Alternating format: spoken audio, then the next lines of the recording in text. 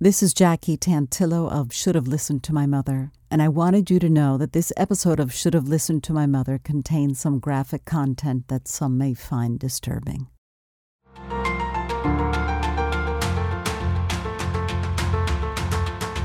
Hello and welcome to Should Have Listened to My Mother. I'm Jackie Tantillo. Each week, I get an opportunity to talk to different people. This week's episode, there's a lot that I know, and then there's a lot that I don't know. And I'm really looking forward to my guest sharing her story with us.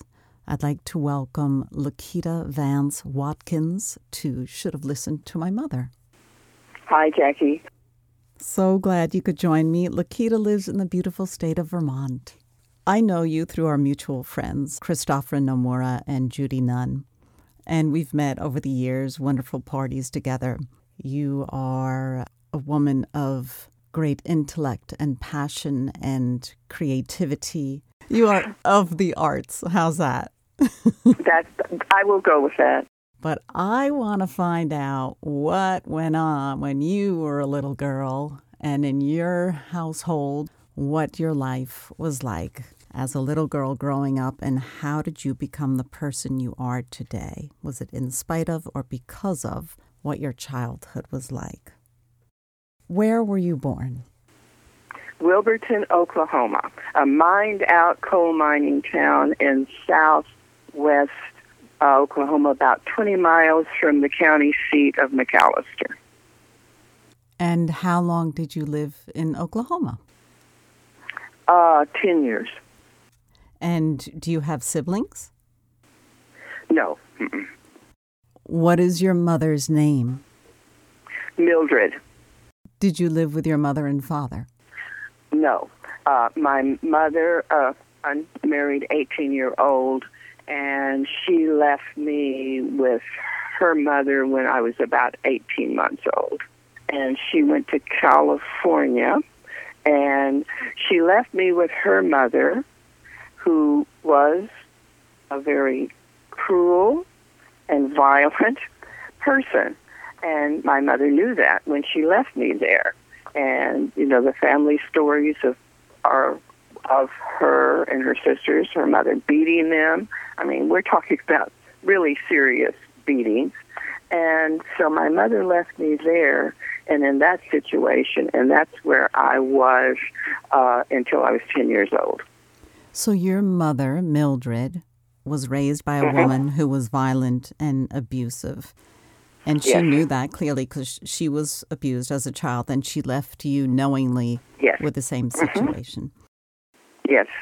So was there a grandfather present? No. He died right when my mother was 13. He had been in the Army, that'd be World War I, and contracted tuberculosis. But he died after he was out of the service, so he didn't get there was no benefits. In other words, he wasn't in the service when he died. So when he died, his wife, my mother's mother, was there with 4 little girls and to take care of and raise them. And that was the situation that was set up when I was born. And do you want to put a name to your grandmother or leave it be? Marguerite. Some people called her Margaret, but it was spelled Marguerite, and some people called her Marguerite. And do you know if she came from an abusive household as well, your grandmother? No, I don't. I have no idea. I just have no information there. There was no one of her parents or direct. She had cousins, and there was one cousin who lived not far away, and her name was Ellie, so she would have been a great aunt. And she was really a nice person, not like my grandmother. She was a nice person, but she was looked upon as weak because she was nice.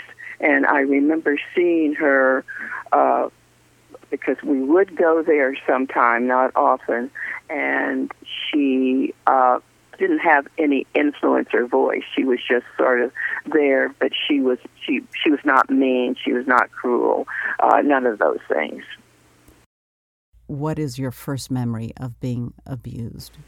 Do you remember? I have. There is none of it that I remember. It's really interesting because there are stories in the family. For instance, my grandmother had suppose it was made from a file. It was a big butcher knife. It must have been 12 or 14, even judging back as a child. She used to give spankings with that because you can imagine you could put your hand back with that.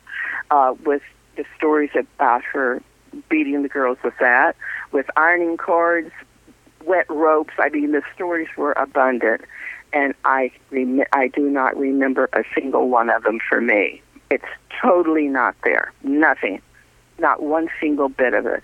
My mother told me, and I don't know why she did, and it was after I was an adult. She'd come to visit, and must have been, she said 2, but she'd left when I was 18, so I must have been between 2 and 3. Why she had come back for a short time, I do not know. And she said my grandmother gave me a $5 bill and put it, I was on a high chair, and I threw it on the floor. My grandmother picked it up and gave it to me. I threw it down again. She said my grandmother started beating me. She thought my grandmother was going to kill me, and my mother went into convulsions, and that broke the spell. But, of course, I don't remember that. I was very young. But she told me that story, and it was between my mother and her 2 sisters. There were stories about the beatings and how awful it was and how all of that, but I absolutely do not remember a single bit of it. None. It's just not there. But she left again, your mom, after seeing how you were being treated. She did leave you again with her mother. Well, that must have been a very, very short time. She told me that story. As I said, I certainly didn't know that story. Obviously, I didn't remember it, and I had not heard that. I don't know why she chose to tell me that.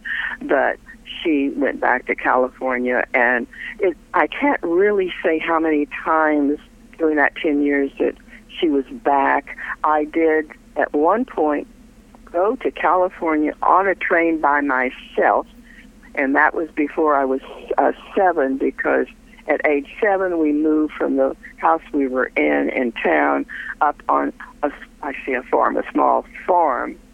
Though where we lived at first was treated like a farm. In other words, all the food, all the vegetables and fruit that we had was from the garden.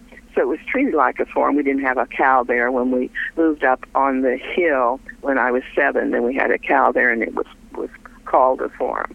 And we had chickens. We had chickens both places.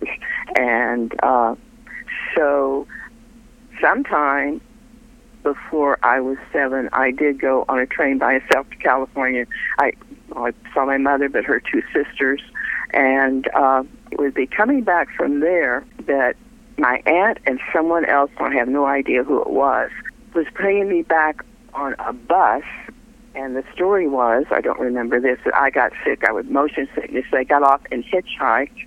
But what I do remember is that some guy picked us up, me being in that back seat, and I guess they went to a roadside, what do you call them, roadhouse or something? I just remember being in that back seat and them up front, and it was a very scary situation. I remember that part of that.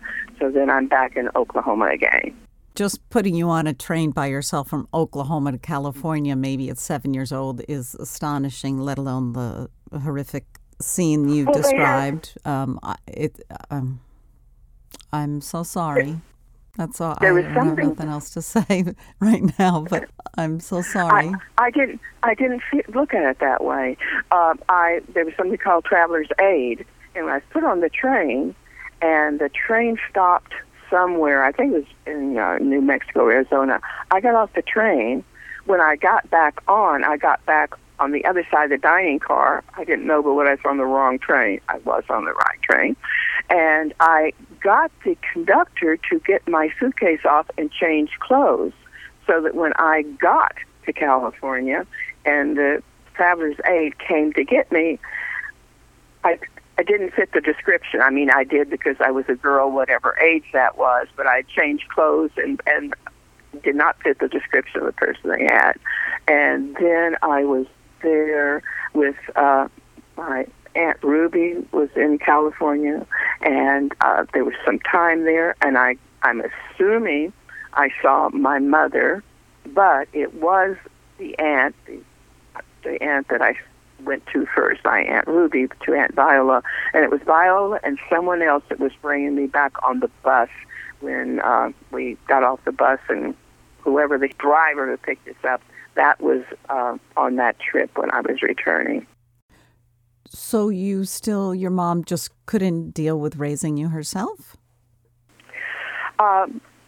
She didn't. I mean, it was never talked about in those terms. That's just the way it was. And before that trip I told you about on the train, when I was quite young, so maybe 4 or 5, I have no idea again why I wound up in California, but my mother's supposed to be taking care of me. It just didn't work. My Aunt Ruby was babysitting me. My mother came in, and she loved to go dancing. And my aunt had been ironing all day in the heat, didn't iron my mother the clothes, but she wanted to go dancing. So they got in a fight, and that left me without my Aunt Ruby take care of me. And my mother had a friend who had a little girl about my age. We were at her grandparents for a while, and then my mother put me in what I don't know what else to call, but a home. And, where there were other children. And there was a little boy there younger than me. I must have been 4 or 5, and I remember he called me Mother. That's interesting because our mutual friend said that I mothered other people. I've never thought of it that way. It just, from the very beginning, that was just natural to me. And after I went to Houston at 10, somewhere in that first year or two, I took care of 3 children, the mother and father. They had a 4th child who was in an iron lung with polio. And I took care of her 3 kids while she would go to the hospital and visit. Okay, I just fell into that role. I fell into that role naturally. Because you were probably longing for a little bit of that nurturing love and affection. That your heart was so big. I guess that's the first inclination, was to go and help other little children.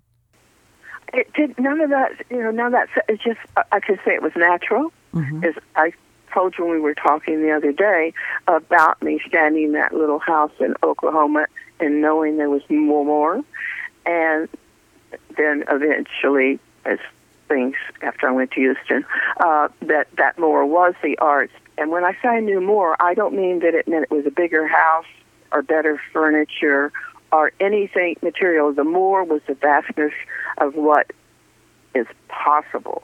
That's what I felt. Once again, I never thought at all about my own room or anything like that, or having, we didn't have running water there. We had a little tap off the back porch where we got water. So, but I never thought it in those terms. It just naturally, there was after I went to Houston, then I was with my mother. And so that was another chapter that was not all that great. So at 10 years old, all of a sudden you're going to Houston to be with your mom. My grandmother fell on the ice in February when I was 10 and broke her elbow. And at that point, it could be fixed straight or bent, but she would never be able to move it again. Couldn't work the forearm, and she said, "Go call your mother to come get you." And I did. And in things I can't remember, what I've left out of here, the only thing I had, the only companion, the only other person in my life was my little dog, Snowball. And he was the very same age as I was. Got him just at the time that I was born. And I can't remember telling Snowball goodbye. I can't remember any of the punishments, any of the beatings. I can remember none of that. None. and I can't remember telling Snowball goodbye, but that must have been also a pretty big and traumatic and awful thing. Oh, that's an awful lot for a little one. You tell me, is it a blessing or a curse that you don't remember the beatings and the brutality? You know, I've never thought of it in those terms. In fact, I never thought of it in those terms at all until we started talking about this. It was just there. That's just however it was. I guess that was my protection. I don't really, even in all those years, 10 years, think that much of my grandmother, that she was there. I remember things like a big iron kettle she made, homemade soap in the backyard. But, I mean, there was certainly no talking, no what you would think of as having any kind of a decent relationship with her. No camaraderie, no cooking with Grandma. No, and I really, as protection for the child that I was, I hate to ever say anything good about her, but we were clean. That's in both families, and I realized how important that was. And she cooked and did canning, but no, it was not.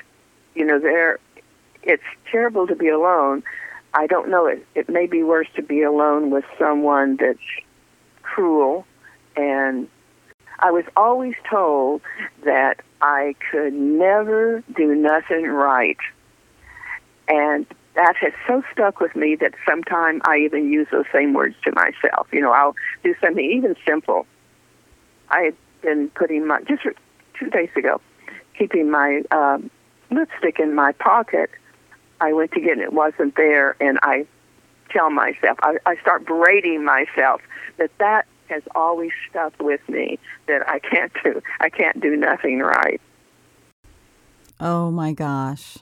If you were able to talk to your grandmother now, what would you say to her?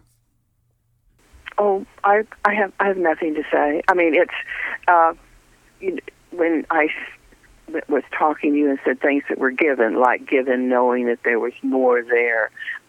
One of the things that I was given, I don't feel retaliatory. I have nothing to say to her. That isn't even an issue.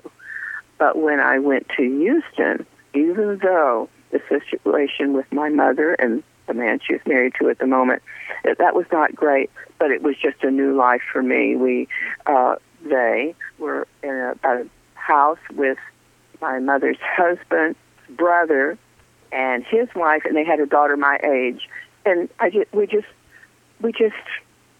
just fine from the beginning. We just got along. I don't really understand that because I'd never had a child come home with me. I never had, any playmate, nothing like that. And we just got along from the beginning. She had a girl's bicycle, and I got on the bike the first day, and I fell off, and I kept getting on the bike. And then my mother got me, or somehow I got a used boy's bicycle, which was too small for me, and I just lived on that bicycle. Oh, my gosh. I can see you now. So just so people, the listeners have an idea, you were born in 1937? 36. So this is 1946. Just so it's not, 1960 or 1970. And in Oklahoma. So you're talking people of modest means. Can I ask, did you go to school with bruise marks and beating marks all over you? Or did you go to school?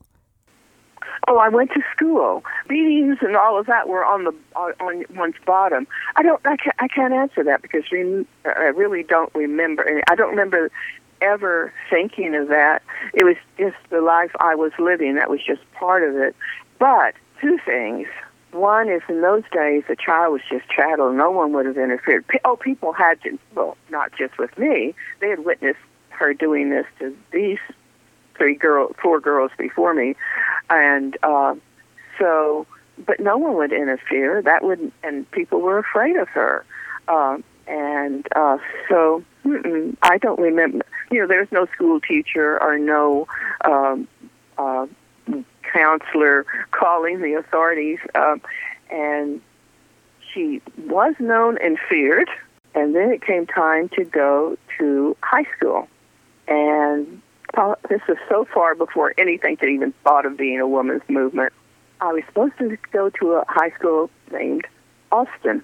And to go to that school, one had to, if you were a girl, you had to put on a kilt. And you had to, during football games, go out and do what I guess you see with so many of the games, of the sports games. I knew that I was not going to do that. So I went to another school, and another thing I cannot tell you, I don't know what address I used. I have no clue. You had to go to school in the district where you lived. And so I didn't. I went to Milby, and I walked into that school, and some of the best people I have ever met in my life. They were intelligent. They were intelligent and smart. They were well-learned. It was just incredible. The president of the student body literally, because we had assembly, the very first thing, he sang operatic arias at assembly, and this was in Houston, Texas. And one of the many blessings is because the people I was around didn't love me and I didn't love them. I didn't want to emulate them, and I've never been drawn to bad people. I have just never, ever had a draw there. And the people that I met in that high school were some of the finest people I've ever known in my life. Are you still in touch with any of your high school friends? Yes. Mm-hmm. How great is that? Two wound up teaching at University of Chicago. Another, a lot of them got PhDs, went on to college, which wasn't happening a lot at that time with people in around me, and was head of the history department at Trinity College in San Antonio. Another friend, PhD, she lives in Germany. Her father was Jew, her mother was not, and they had come to America after World War II. And her name is Ava Marie, she got her PhD in French, wound up marrying a German and living in Germany, and yes, we're still in contact. It was just an incredible bunch of people. We were listening to music, classical music, and then film at that time was very important. In 1951, I guess, we would go to the cinema and we would just go in. And it was the middle of the film, that was fine. We'd just go through and stay and see it to that point again. And we went to see The Great Caruso in 1951, walked in, and Lanza was singing Vesti la Juba. I mean, that was my first introduction to opera, and that just hooked me right there. And then a film called Pandora and the Flying Dutchman, and in the film, well, it's the whole Flying Dutchman myth and story, also an opera of same name, and in it is it's built around a poem by a Persian poet written in the 10th, 11th century, and Englishman named Fitzgerald translated it into English in the late 1900s. So I went to school the next day and had one teacher that really was incredible. She was Phi Beta Kappa. I didn't even know what Phi Beta Kappa was. And I said, how can I find this poem? I said, what is it? She said, I won't tell you what it is, but I'll show you how to find out. She took me to the library and showed me how to look it up. So that was just an immense world to me. I mean, there were words, and, Ramadan. I certainly did not know what Ramadan was. There's several translations of it, editions of it, 101 verses, so I set out memorizing that. Wow. And when I was 15, I really started seriously reading. I mean, the Russians and D.H. Lawrence. And then just once again, this was all coming in and feeding and nourishing me. And in those 7 years I lived with my mother, we moved 8 times. Wow. So with the husband? With the husband? Or was he gone already? No, they had a 35-year running not gun battle, sorry. And they even were divorced and married one time in there. But sometime with him and sometime not. And then the end of that 7 years I lived with her, because we lived in apartments, very, very small, and I had a bed in what was the living room. And then they built a really nice house in I'm saying nice, neighborhood, and that was the end of living with her. But if you had met her, she was not a floozy, and people would meet her after, as I was an adult. You wouldn't see any of this. She was just a nice, just a nice lady. What are some words that you would describe her other than nice, your mom? Well, I didn't. I'm sorry. I said other people would see that.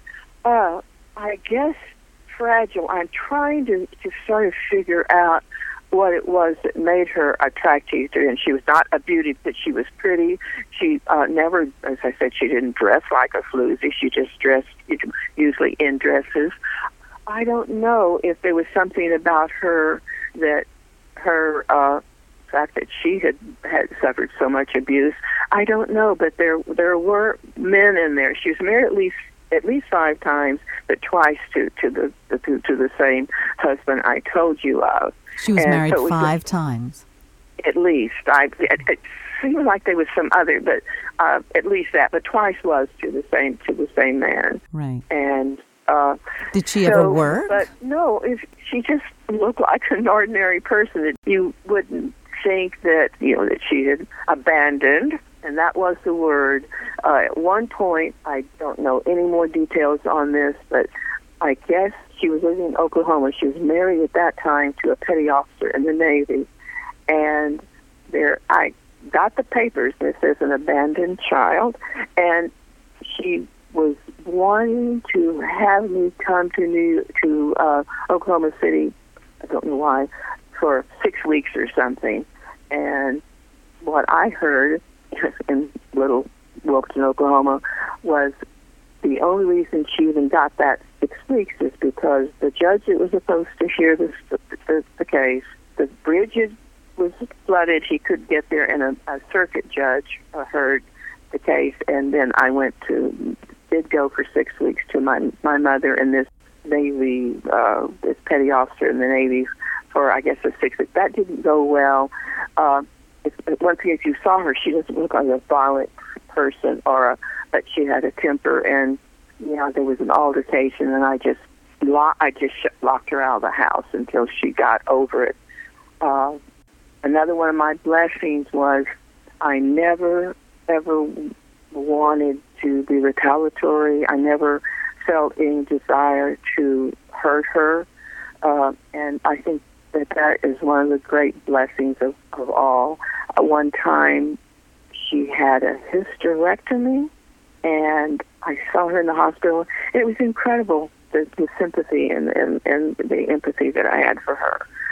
Certainly never hated her, but I was just having to forge along, and with the wonderful people that I met in high school and with the arts, I mean, the solace and nourishment through music and through literature. That was it. That's what really was the steadiness and the solace and comfort. Is that what healed you? The arts? I never looked in those terms. Okay.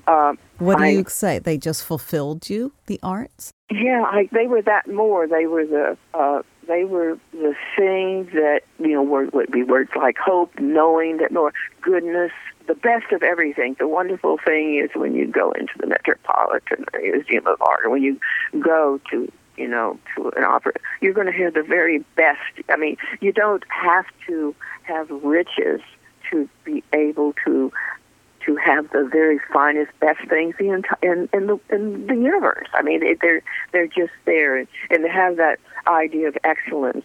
And because of my background, then I always wanted the best, but I don't mean to have. I don't mean to own and possess. It wasn't a question of wanting them in a material way. It was that I had them through that.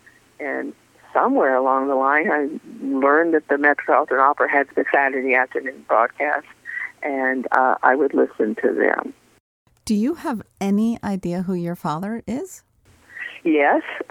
His name's on the birth certificate in the same town. at the end of his life, he died. And my mother died within a few months of one another, both at age 88, oddly enough to know, because I got the information from Oklahoma, and he had several other illegitimate, that's what it was, in those days, that's what it was called, illegitimate children.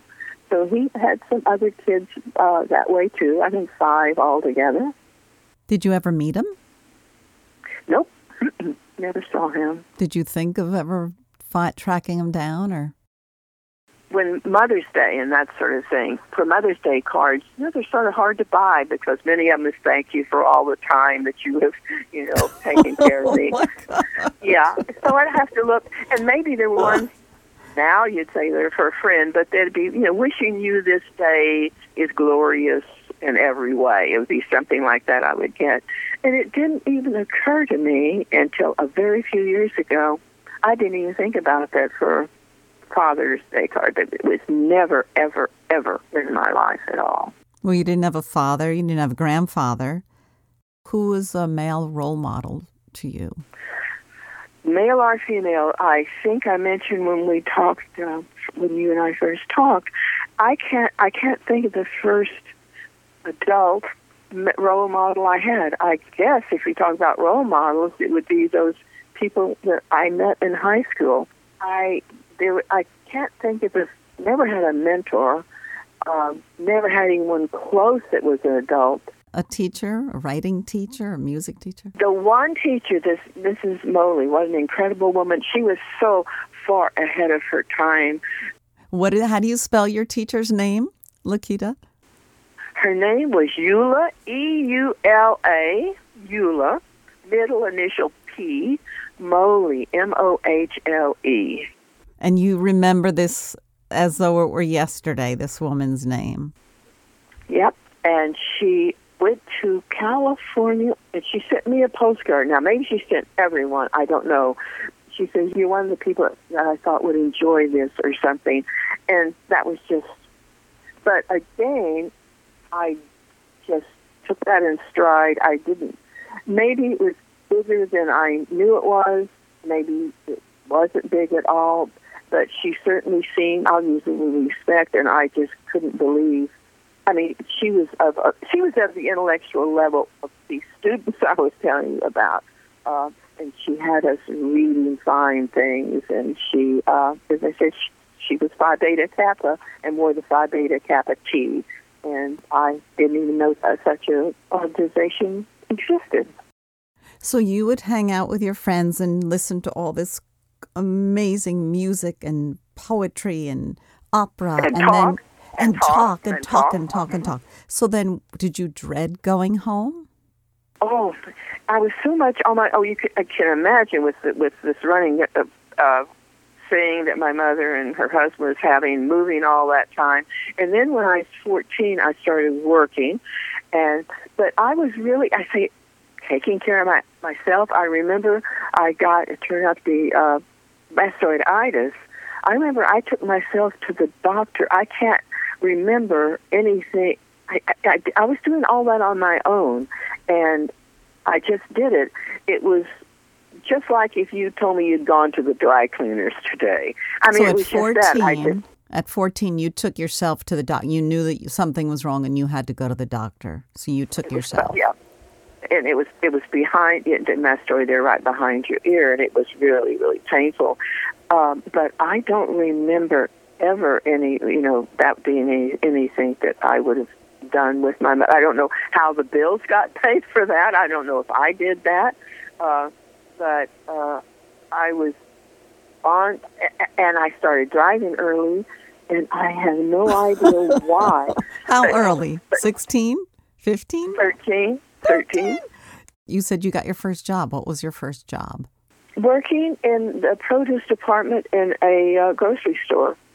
Did you get fed at home, or were you always hungry? I was never. I was never hungry. But right after I went to Houston, I was described as looking like a drowned rat. I only weighed 68 pounds. There was meals served, but I was told I should be so grateful that I was being fed and a roof put over my head, that it was so resented that I say I didn't eat. I'm putting that all together from this distance. But well, who said that to you? You should be so grateful. Your mom? My mother and the man she's married to. Right, that you don't need to eat. You should be so grateful for everything else we're giving you. No, the food was there. I'm saying I couldn't eat because it was so resented that I felt that it was resentful that I should be so grateful for just having a roof and food on the table, and it just made me not want to eat. That's all I can say about that. Again, I can totally understand that. Yeah, because I thought, if I was at your house, just if I was at your house, and you went in and said, okay, this is all the food I've got, and my children will go hungry, but you can have something. It was so resentful. I felt that there was so much resentment to it. And I don't know how long that period went on either, because it could have been, forever. No child should ever be treated like this, right? Well, no. Never, ever. But again, there was never resentment. There was never wanting to get back at my mother. Anyone who ever saw her come, to my house, they just said, okay, your mother was there, and you had the Thanksgiving or the Christmas or whatever it was. I knew from that moment when I saw her in the hospital after the hysterectomy, it was just so warm, washed over me. It was a blanket of compassion that I felt sorry, I felt bad. It was compassion, that's the word. But I am so grateful that never was in of wanting to do a payback or anything. I can't tell you how grateful I am for that. So would you say that you are who you are today because of or in spite of your mother? You see, that means that she had it's put that way. I don't believe I'm laughing. I'm not laughing at you, but the irony here is... No, because to have an influence or no influence, it had to be more of a part of. I mean, you would, for instance, you won't ask me if my next door neighbor had an effect on who I am. So it wasn't that she was that much involved in my life that I see it either way. Right, I understand.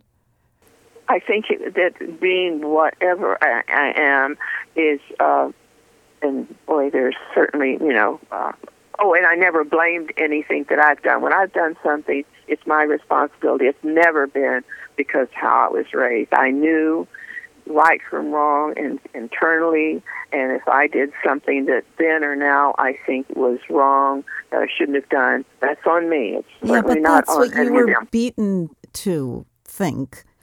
That's what your grandmother said to you. As a child or a young teen, we're allowed to make mistakes. It's not your responsibility, Lakita, right? Well, I guess you can own up to it, but there's a point as a young kid, a young child, a teen, that you can't be responsible for everything.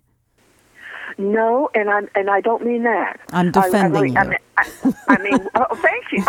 Good, you do. You could have been there a few years back. I wish I had been.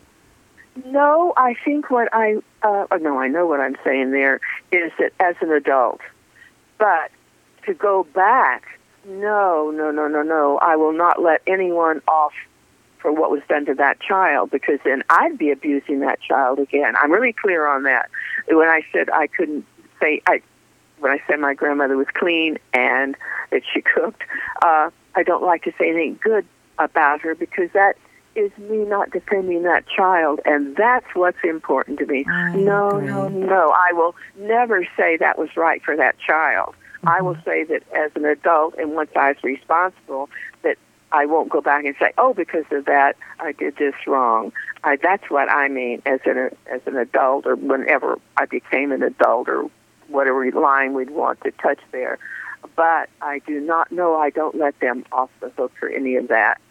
And when I said I was so grateful for the compassion of not wanting ever to pay back. That's separate from not saying how wrong it was, because never anyone who protected me. That there was never one who protected that child, and that included my mother after I went there, as well as the grandmother. That no one ever protected me. That child. I have to go back and say that. No, so I don't let any of them off the hook for that. I'm just saying that I take responsibility for truly everything that I do now and have done since I was whatever age we can want or look at is saying, okay, this is when it was on me. So, no, that's not an excuse. Whatever has happened to a person, it's not an excuse. It's inexcusable. If they can that or do it past that time. There's just that moment where one is responsible. I think it's a saving grace that you don't remember any of the brutality. And I think it's a saving grace that you don't harbor resentment and the negativity, and you found the arts. The arts is what lifted you up. It filled your cup. And are you spiritual? Because not at all. Oh, not at all. I want to make that incredibly clear. I'm non-religious, and yet I think that there's a principle through all major religions of doing to others as you'd have them doing to you. And I certainly have failed at that many times or all the time, but I think that there are, that just would be a good thing for people to, no, I want to really make that clear. I certainly think I'm an extremely emotional person. And at the same time, maybe that is survival. Is that the word? Was it survival? But the survival was not at the price of me doing horrible things that I had seen done. It wasn't by repeating and replicating what I had seen that I certainly knew was not right. Well, thank goodness for that. Yep. Mm-hmm. That's why I say it's what was given. That's nothing that I went out and intellectually thought about in a long time and made a decision. That was what was given. That was just given. It was there. Just like the compassion for seeing my mother when she was, after that operation. There's other times when I would feel that, and yet not to excuse it, never to use that as an excuse for her either. And there's only one time when, and this was just, I was maybe in my 40s, and she started to almost apologize, and then she said, but she had been through a lot too, and it just wiped it out. I mean, that was that moment. I don't know what I would have done with it, but if, she'd have said, I'm sorry, and I knew what, my mother was, but she had to go and to then say, but she had been through a lot. And so close and yet so far away. You don't need an apology from your mother, right? Exactly. Good for you. Good for you. Oh, my goodness. Lakita Vance Watkins. I can't thank you enough for joining me. You certainly have a unique story to tell, and I really appreciate you sharing it with me. And I appreciate your listening. I'm Jackie Tantillo. Don't forget to check out my Should Have Listened to My Mother Facebook page, as well as Instagram, and more great stories to share next week on Should Have Listened to My Mother.